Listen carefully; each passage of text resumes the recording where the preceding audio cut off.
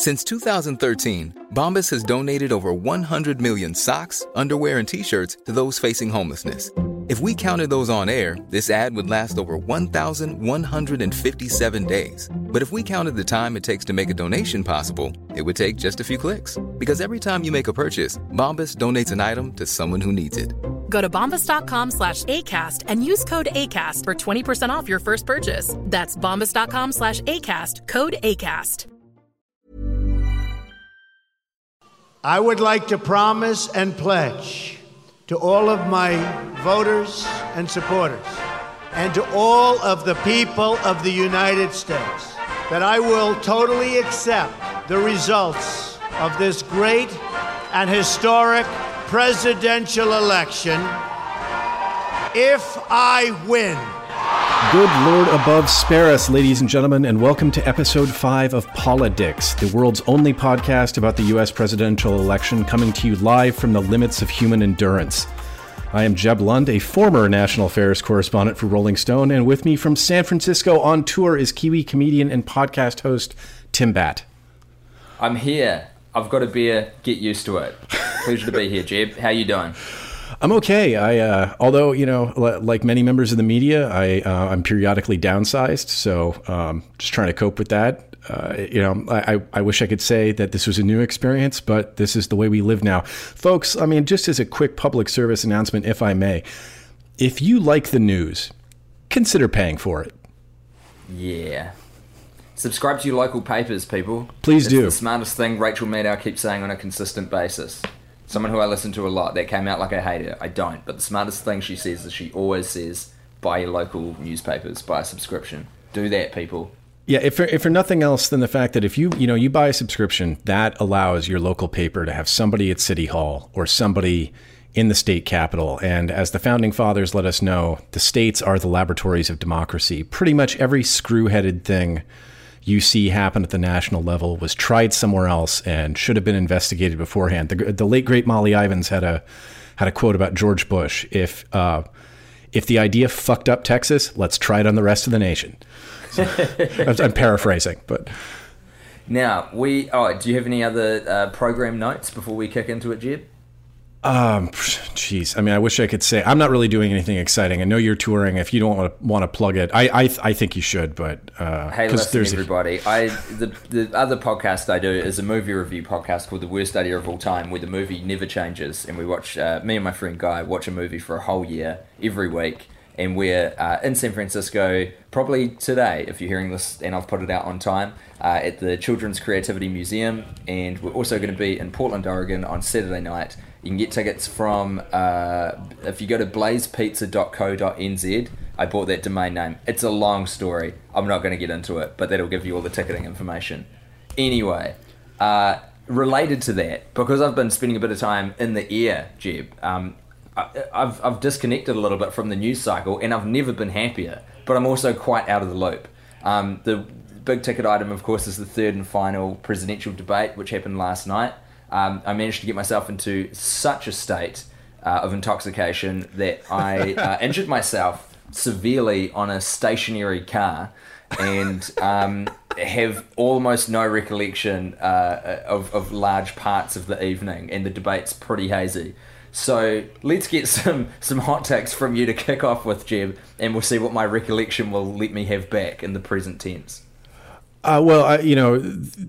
The big things that probably everybody has noticed were Trump's refusal to endorse the outcome of the U.S. election, which sent pretty much every TV analyst and your sort of legacy media type who's invested in maintaining the staid ceremonies of American democracy. It sent all of them to the fainting couch. And Charlie Pierce today in Esquire had a good bit explaining why that is not novel by any means. The election of 2000 is probably the best example, or the birtherism that Trump traded in for 5-6 years.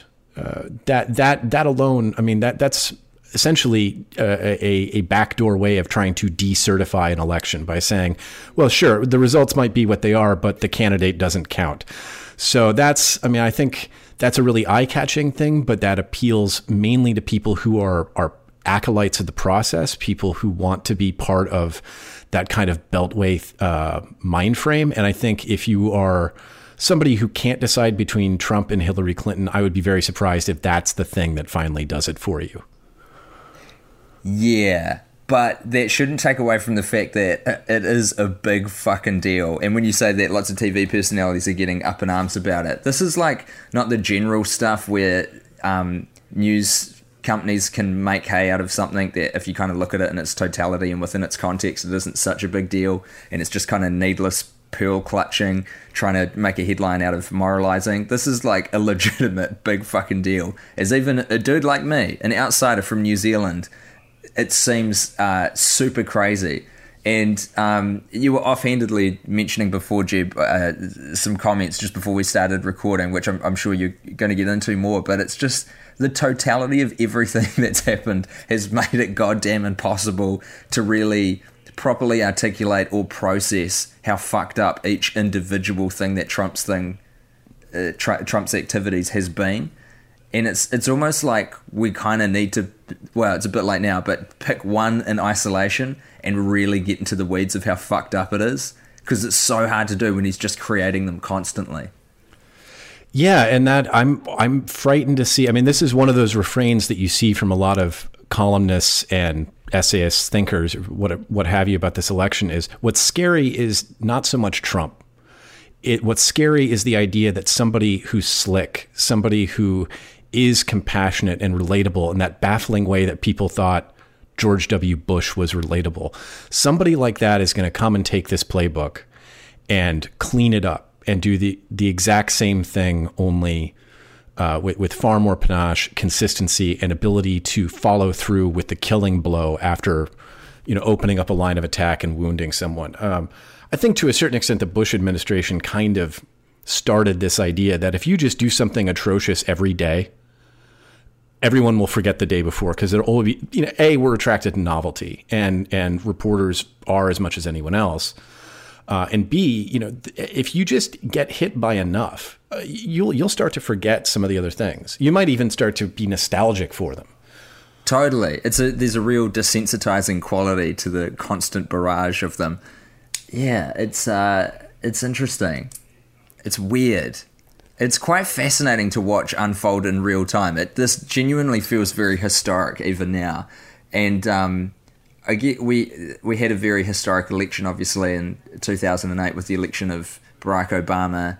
And then here's the interesting comparison that I've been talking to a couple of people about today, is that Mitt Romney got in so much trouble for the 47% comment, and the binders full of women was Romney as well, right, Jeb? Yeah. Like, incomparable to anything Trump has come out with and said. It's so crazy to put those two campaigns back to back and assess how outraged everyone was by Romney's comments, and then just put them next to anything Trump said in the last 12 months.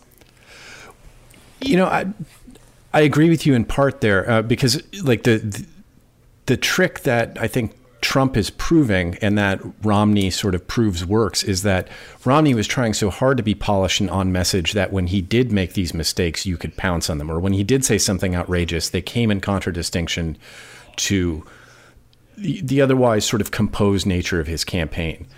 But at the same time, I will say, I went back, I over the years, I lose bookmarks to things, or I can't quite remember when or where something was said. And weirdly, my columns are a really good crib sheet for that. So if I can just kind of remember maybe a joke that I wrote about something, I can go back through an archive and find an old column and find some links, and then go back and re-educate myself on a story.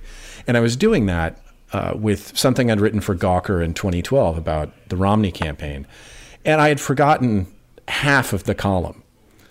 And of course, right now I can't remember what half of it was either. I can't remember in specific, but it was things where Romney was going out and saying, well, listen, this thing on healthcare, we're still going to make sure that there's a mandate for healthcare. And then so he would reassure the crowd, don't worry, the benefits you got under the ACA you will still accrue those, but you won't have Right. to pay any of the penalties or something. And then what would happen is one of his campaign managers would come out backstage in the spin afterward and say, the candidate didn't say that. In fact, he didn't mean it. Yeah. And they did that a lot. And the one that Yeah. sticks in everyone's mind was Eric Fernstrom said after the primary and heading into the general that they would shake up the platform like an Etch-a-Sketch and start over. But they were doing that on a daily basis. I think Romney reversed himself on abortion alone something like 37 times. I mean, there's a website, it's just called Romney on Abortion. It's got a name like that. You can just Google random keywords and you'll find it.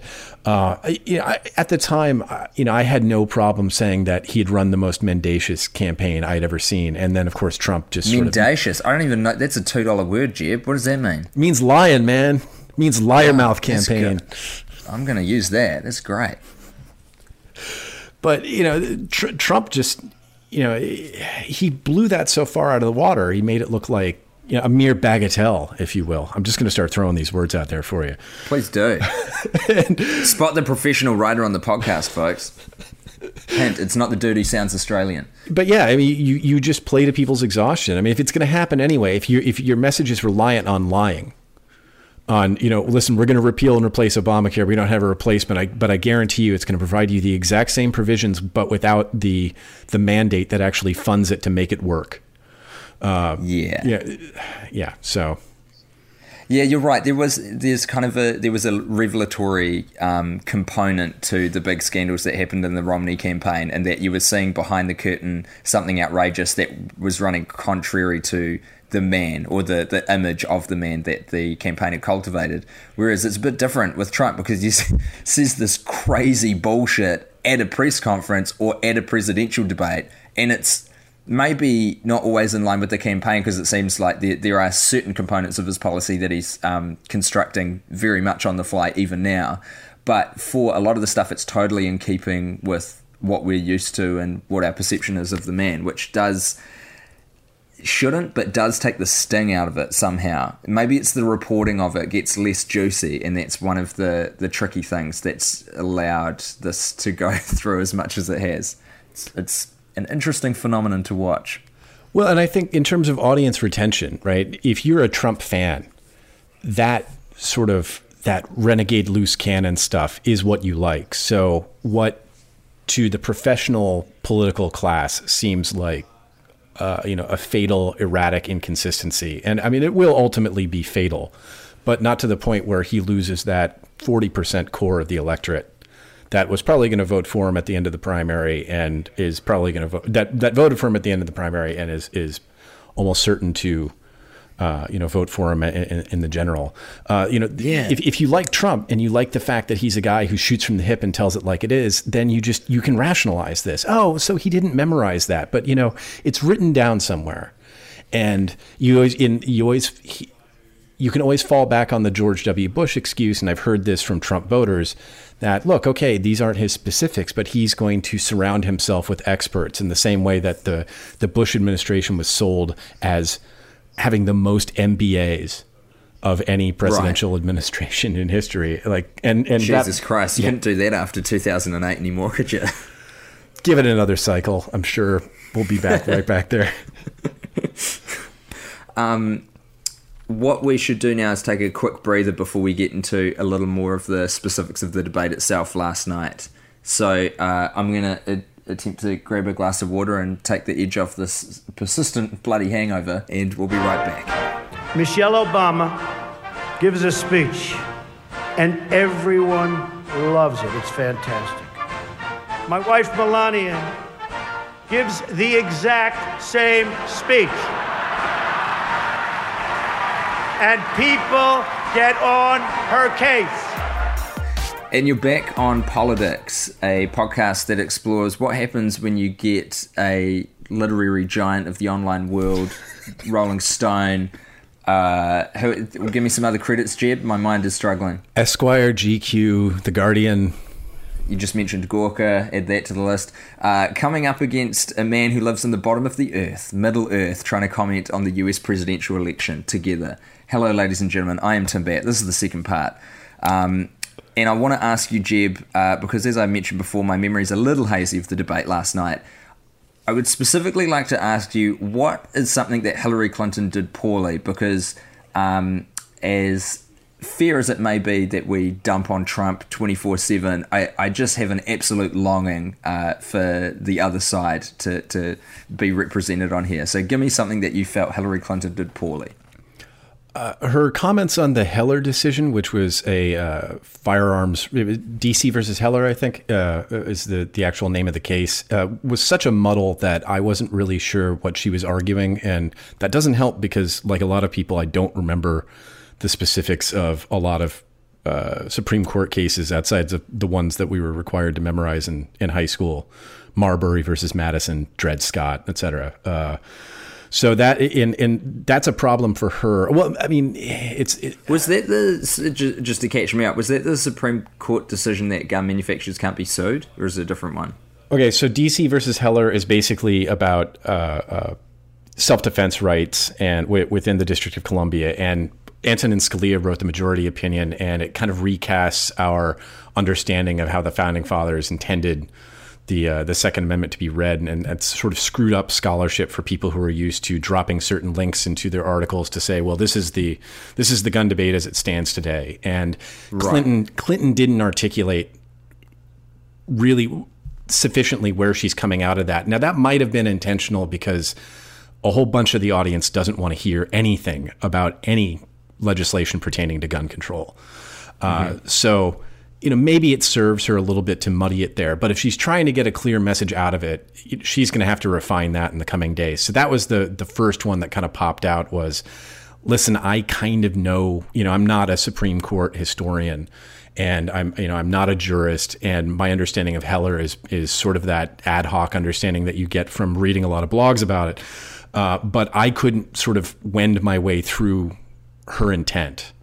So that's step one to worry about. And then the other major one that popped out at me was Trump brought up WikiLeaks again, and Clinton immediately tacked to, well, we know that the Russian government, 17 American intelligence agencies have said the Russian government is behind these hacks that of her campaign, her campaign's private computers and email accounts and what have you, and is funneling them to WikiLeaks. And that does help to defang some of what you're hearing about, because again, this is sort of theft of private material, which reveals that there's a difference between public Hillary and private Hillary, which her critics have maintained all along, and which I think anybody who knows anyone who is a public figure just admits that it is sort of the default. But voters won't understand that, or voters might balk at that. But she, this could be managed differently, but she immediately tacked to spooky old Russia, and that will work for people. We know that worked for people because McCarthyism worked for people, and this is a really dangerous road for the Democrats to go down, because if they go ahead and give the leftist rubber stamp of approval to demonizing political actions and political candidates and political figures by their ties to Russia or their programs or comments giving aid and comfort to Russia, if we start engaging in this sort of edging up toward accusations of treason or treason speak, right? If one party does that, what's good for the goose is good for the gander. And unfortunately, the Republican Party is much better at this than the Democratic Party is. What is this specifically? Red baiting. Oh, in this case, I mean, they're not red anymore, but just basically making. We all laughed at. I mean, in 2008, we were calling Sarah Palin a joke because she could see Putin from her house, right? Yeah. And now that's basically the centerpiece of the Clinton campaign's response to anything about WikiLeaks. I can see Putin. And there's also like a point that you don't need to have any nuanced political knowledge or context or history of to get as well, which is the simple fact that by constantly immediately attacking Russia every time these things are talked about, you're ignoring the fact that they're still true. It's like, sure, that was the vehicle, granted, but it doesn't change the fact that the content of John Podesta's emails, which as far as everyone seems to be talking on both sides, it doesn't look like anything that's come out has been doctored in any way. Like, these are real, legitimate sources of information. And beyond, you're right, the very clear danger of going down that road of demonizing whistleblowers, which had been happening really under the Obama administration anyway, but furthering that, especially on the Democratic side, so that there's really no one against just throwing them in jail and locking them away and throwing away the key. It does ignore the fact that we've still got the result, the fruits of their action at the end of it. And what's your take on this, Jeb? Do you think it's because you're not allowed to talk about stuff like that because it's like it acknowledges something that hasn't been confirmed, or is it because most of it is confidential, so there's just no good conversation you can have about material like that, or what? Like, what's the deal? Well, I mean, first of all, I think you're right on about it not being a persuasive argument. I mean, it's kind of like saying, listen, I mean, I admit that I ran over a guy with my car, but afterward my car was stolen. There you go. But ultimately, I mean, most of what's been released is nothing. I mean, it's something in that it exists and it's about events, right? But you have people who are, I mean, it's emails about meetings and people who are getting bitchy with each other, and you find out that sure, Neera Tanden does not like David Brock. Well, fuck. I mean, do you like everyone you work with? Now, imagine your organization is, hundreds of people large and may have the fate of the free world hanging on its actions, right? It's going to be very tense. You don't have to like everyone because people are ostensibly being hired for being effective. So you're going to talk shit, and you're going to talk shit about your opponent. Of course, yeah. Look, and who gives a fuck about that specifically? I've been following the Donald subreddit for like 18 months now. And it has morphed into quite a different thing than it used. No, well, listen, it's important to not just... I'm very against the idea of echo chambers. And I always like to try and expose myself to as many different points of view as possible, no matter how kind of wacky or crazy they look from the outside. And the Donald subreddit, I've talked about this with some other people. I don't know if I'm correct on this, but my read when it started is it was satirical, or at the very least it was supporters who had an incredible amount of humour and self-awareness about the craziness of it. And slowly over time, the moderators have changed hands into people who are more linked to the actual campaign and more earnest about it. And now it's essentially its sort of final transformation, which it's been in for the last, 6 or 9 months, is just a Hillary Clinton attack machine. Hey, Dave. Yeah, Randy. Since we founded Bombas, we've always said our socks, underwear, and T-shirts are super soft. Any new ideas? Maybe sublimely soft. Or disgustingly cozy. Wait, what? I got it. Bombas. Absurdly comfortable essentials for yourself and for those facing homelessness. Because one purchased equals one donated. Wow, did we just write an ad? Yes. Bombas. Big comfort for everyone. Go to bombas.com/ACAST and use code ACAST for 20% off your first purchase. But it's the biggest thing that I've seen come out of those Podesta emails was the line. Oh, well, first of all, the Goldman Sachs speeches, which I had kind of a cursory look over and tried to sort of get a bit of a view online just from headlines about if there was anything super juicy in there. It seems not much. And the other one headline that has stuck in... I'm sorry, it seems like exactly what Bernie Sanders said they probably contained, right? So that attack has been issued and absorbed. And so we just got confirmation that it was, the attack was aimed correctly. It was so weird that she didn't release them before, though. Yeah. Like, considering how little ammunition... that's my take on it anyway. There didn't seem to be any smoking gun there. But the other only headline that has stuck in my memory of the, millions of man-hours that I'm sure that Donald has spent poring over these leaks that are on WikiLeaks from Podesta's emails was that comment that she made, which is that it's important to have a public position and a private position, which there was part of one of the speeches, right? That's where that was from. I think it was from one of the Goldman Sachs speeches when she was talking about getting legislation through and kind of the process of that. And I think if anyone was being realistic about how politics works, and then you see these Podesta emails, like, it's way more boring than I would have even thought generally. I was hoping it was going to be real juicy, you know, just by matter of having an interest in American politics. Everyone wanted to think that there would be some revelation in there which proves that she's a reptilian person who's hooked up to the blood of babies at night to fuel herself. But there was the Peter Thiel diet. There didn't really seem to be anything in there. Yeah. Oh, yeah, true. Yeah. I forget that is starting to be a real thing. Anyway. And I mean, it's so unsurprising. I mean, this woman was the chief diplomat of the United States. Diplomacy is so dependent on back channel things to function. I mean, if nothing else, it indicates that she is in a mindset fresh off of the most important job she'd had to date.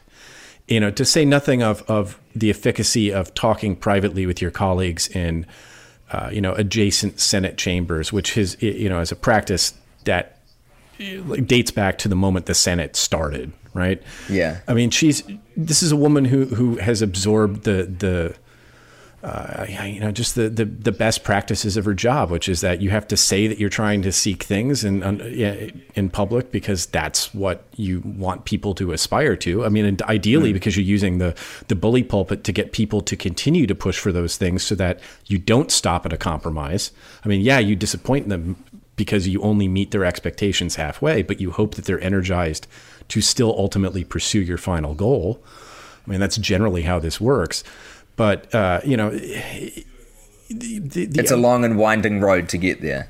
Yeah. And some of those compromises are ugly. I mean, if you studied the Yalta Conference, if you are into World War II, I mean, if you're looking at people dividing Europe and going, well, you can have this bit and you can have this bit. I mean, that's incredibly gross and imperialistic. Yeah. And surely led to the loss of millions of lives, which is probably not the best analogy to go to at this moment. But on a small, significantly less murderous scale, you do have to start moving demographics and impacts around. And some of them are going to be negative. And at some point, you have to sit and look somebody in the eye and say, this is the suffering that I can live with because if we do this, it will mitigate this other suffering I cannot. Yeah, it's the art of compromise. It's like the definition of politics, and by seeing a little bit of that process, and she even said it herself, it's the sausage factory. That was how she put it. It's pretty apt. No one wants to see the sausage getting made. Horrible process. You just want the hot dog at the end. Hillary Clinton is the hot dog. This metaphor's gone terribly wrong. Hillary Clinton is a sandwich. I agree. No, it's, I realize I sound like a Hillary Clinton stan right now, and I'm not. It's just, I find it flabbergasting how stupid some of these attacks are, because it's sort of like willfully ignores pretty much legislative history to be appalled by that.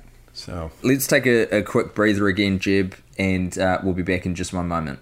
Okay. To look to the future, the depressing, dark horizon of the future. Now, some of my critics, and I hear that too, they think I only say what people want to hear. Well, tonight that is true.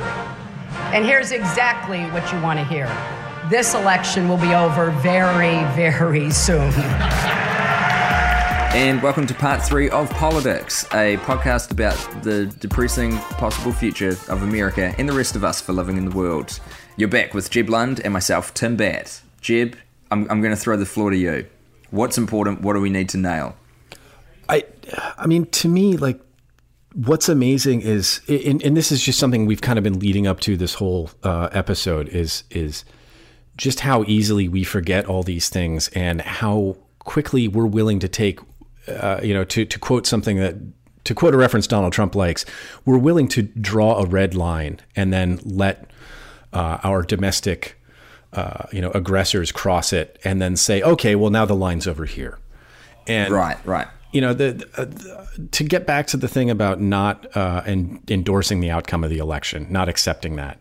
There are a lot of examples in American history of why this is not even that radical, right? The first example would be what everyone in the South did following Abraham Lincoln being elected.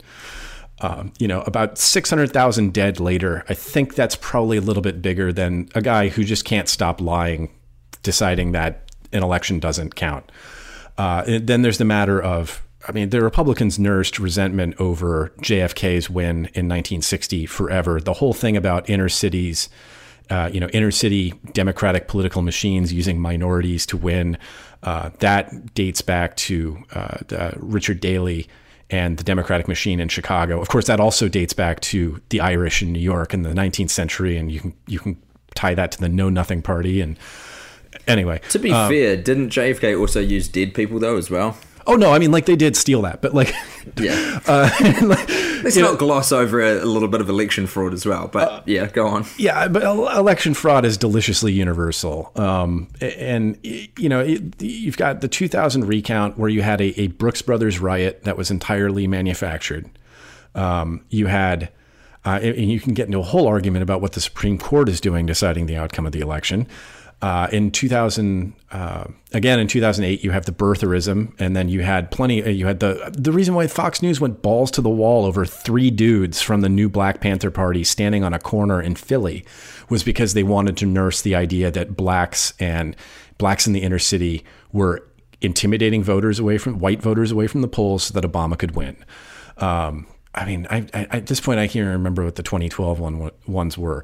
But I mean, Trump isn't even doing something novel for this decade, or at least the last 10 years, right? So to me, it's like, let's take a step back and see if we're going to be that outraged about that. What happened to our previous outrage? And our previous outrage was the fact that Donald Trump might have sexually assaulted 6 women, if not more. And we thought that was going to end the election, and it didn't even end. It wasn't good for more than 3 days.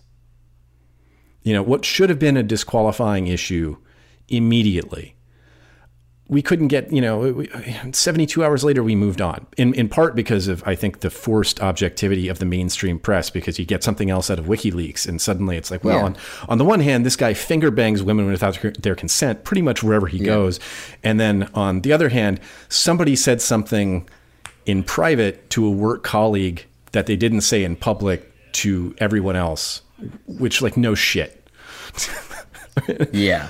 I mean, the fact that we're willing to put these things on equal planes and give them equal legitimacy when one is just basically message management and the other one is fucking assault. And the most awful kind of abuse of power as well, of entitlement and position, and just like, I think I was listening to the Slate Political Gabfest where they were having this conversation around if this is how he has treated getting the amount of power that's afforded to someone who's very wealthy, what the fuck is he going to do? How does that transmute and amplify when you give him the keys to the White House? Like, what does the result of that abuse of power look like for all of us? Well, I mean, he certainly seems to have no love for journalists or the First Amendment. And, if he treats women, he verbally treats women like meat. It turns out he apparently does it with his hands as well. He verbally treats journalists like criminals. I don't know what he's going to do with his hands when they're on the levers of power. And this is where the Hitler talk gets a little less outrageous. And it's like, oh yeah, because he kind of has talked about locking up journalists, which, it's interesting. This is something that I think a Clinton administration would probably do, but really try to hide because they understand how shady it is. But I don't think they would have such a hard time prosecuting whistleblowers, not imprisoning them outright, like Trump seems to suggest that he can just sort of be judge, jury, and executioner. But there's nothing that I've seen which would suggest to me that Clinton would take what the Obama administration has been doing, which is afford no protection or leniency to whistleblowers and really amp that up. But at least there's an acknowledgement by the left that that is something you do and not talk loudly about because people aren't fans of it, because it's good for you, but it's deeply unpopular and there are good reasons for that. Whereas Trump seems to want to do it and talks about it like it's a really good thing to do. Does that make sense? Yeah, I mean, the one error that Trump is making is that at least when when the Obama administration goes after whistleblowers and in a historical record amount, they're doing it under the cover of the Espionage Act, right? So at least it's a law, right? And that gives legitimacy to Obama and future President Clinton, most likely, to go after whistleblowers. But at least that's a law. If you're a grassroots organization, you can campaign to repeal that. You can hold that up as an act of injustice by the government. I don't know how you campaign to repeal Donald Trump being dangerously unstable. That's a character issue. I mean, you essentially have to wait until he commits high crimes and misdemeanors and then hope that a Republican-dominated House votes to impeach him and the Senate convicts him. That a Republican-dominated House would do that. Is that realistic? No. Because, I mean, two questions. Number one, what do you think the odds are that the Democrats can take the House off the effect down ticket that all of this is having? And number two, and this is more of a thought experiment than anything else, Trump gets in. Like, how far is Paul Ryan prepared to string everyone along and just eat all of the shit that he will have to get things like Supreme Court justices that are going to be favourable to the Republicans? Well, to answer the first one, I think it's really slim. There was a hope about a month ago that Trump was becoming so erratic that it was going to depress his numbers enough, and it doesn't look like the requisite depression of those numbers is going to happen. And then, there's the factor that most of these House seats have been so gerrymandered that you really don't have enough of independent and Democratic voters who can reverse this outcome in most of them. I think even if everything breaks their way, they're probably still going to be, I think the number I heard was like 12 seats short. And I'm not sure that there are that many people who want to cross the aisle as a protest against President Trump. And then in terms of the second, Paul Ryan, this is, I mean, what a gutless fuck. I mean, really. See, we've got different takes on Paul Ryan because I actually am, and I will always concede to your opinion on these sorts of things, Jeb, because you are a lot more knowledgeable than I. But my take from what I've seen of him and his comments in the campaign for most of the time, up until quite recently, I think the sexual assault episode has changed my opinion of the man. But up until then, I thought Paul Ryan was doing a pretty good job of walking this tightrope of not throwing anything more than the absolute requisite amount of support behind Trump. That he certainly wasn't celebrating him as a candidate or as a representative of the party, because he's not. But he also was doing enough to not damage the campaign to an extent that it would splash back onto other Republicans. Yeah, well, I mean, if I may quote Han Solo here, yeah, he's a real hero. I mean, and fair enough, Jeb. I'm just trying to think from the other side every once in a while, but that's probably warranted. All that snark is probably due. At what point are you parsing your sentence to not endorse sexual assault, but to say, listen, this guy who may have treated women like that, we do want him appointing Supreme Court justices to rule on women's bodies. And look, once again, I think that he kind of had me. I was clinging on just in terms of his decision-making abilities and the way he was communicating. Paul Ryan, I'm talking about, up until the sexual assault stuff. I mean, if we're talking about red lines, I think that all bets are off now, but I would have said universally that everyone could agree that that should be one. Yeah, but I mean, and sort of get back to how we started this segment, right? Even before the sexual assault thing. Before that, he wanted to violate the First Amendment and start making laws singling out Muslims within the United States for entry to the United States. He at one point was saying that if you are Muslim and you leave the United States, you cannot re-enter it. And the litmus test for your being barred from re-entry was your religion. And I mean, it's the first fucking amendment. You don't have to read very far through the Bill of Rights to get to it. And before that, I mean, that should have been enough, right? And then before that, it was, he comes down the escalator on the day he announces his candidacy and then immediately depicts Mexicans entering this country as rapists and murderers, and then goes on to demonize the ones in this country. And I mean,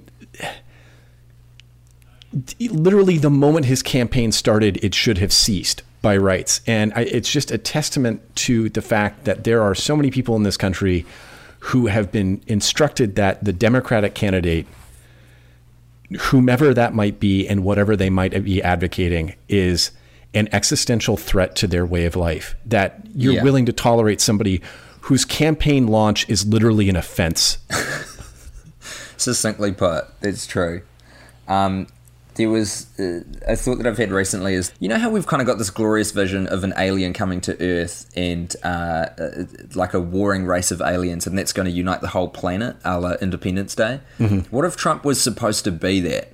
Like, he's supposed to be a so universally deplorable figure that he was supposed to be the thing that united this heavily divided country of America, and yet, because the system is so fucked, he's still going to wind up with 40+% of the popular vote. Yeah, oh man, I thought you were going to do the old joke about, like, what if aliens came down to the planet and saw how we interact with dogs and concluded that they were actually the ruling species? No. Like, they literally tow us around by a rope, and then we take them and we give them food and beds, and, you know, we devote our lives to their comfort, despite the fact that in the most case in Western, or at least, let's say, like, developed nations, they provide no real utility. I mean, that's kind of fucked right there. You see, Jeb, you're a political writer who is so fed up with this election cycle that even on your own political podcast, you have to escape the subject matter for a brief moment. No, I mean, look, it's like, we've gone into this so many times. I mean, the creation of a parallel media structure for conservatism that basically rewrote the history of the United States, rewrote how math and economics work, rewrote how natural sciences work. They create, they've created a dedicated segment of the electorate ready to be exploited by somebody like Trump, who has the one feature, the apex feature for the Republican Party, and this is an analogy I've made before. It's a callback to a really great Mr. Show sketch called Worthington's Law.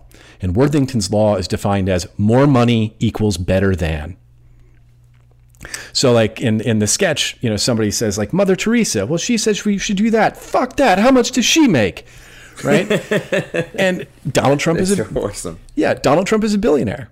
And we've been the Republican Party has taught its base, well, people who make more money than you are smarter than you. It doesn't matter how they made their money.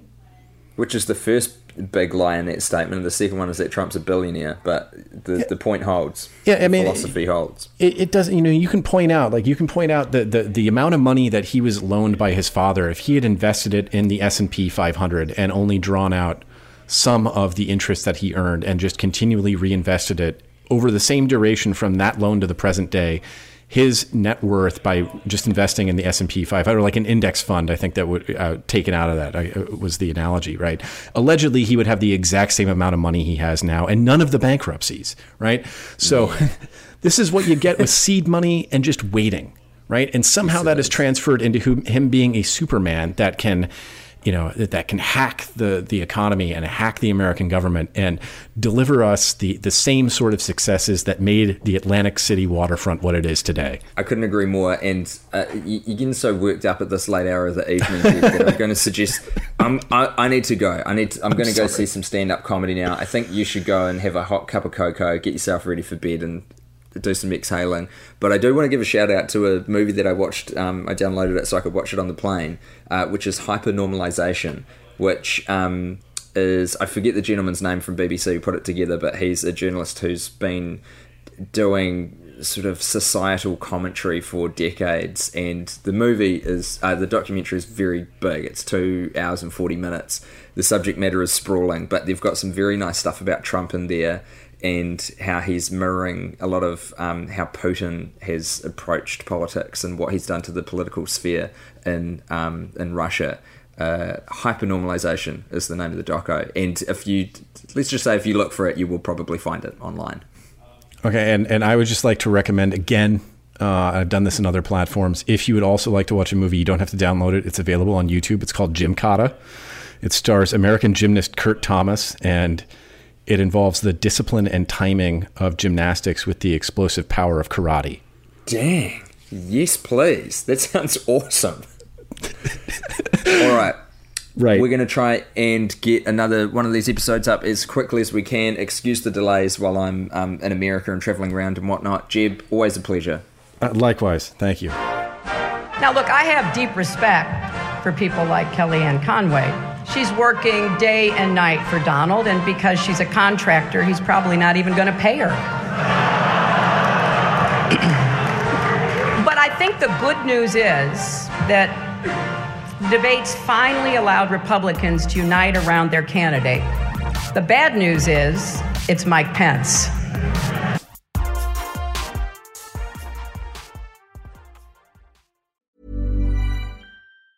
Hey, it's Danny Pellegrino from Everything Iconic. Ready to upgrade your style game without blowing your budget? Check out Quince. They've got all the good stuff, shirts and polos, activewear, and fine leather goods, all at 50 to 80% less than other high-end brands. And the best part? They're all about safe, ethical, and responsible manufacturing.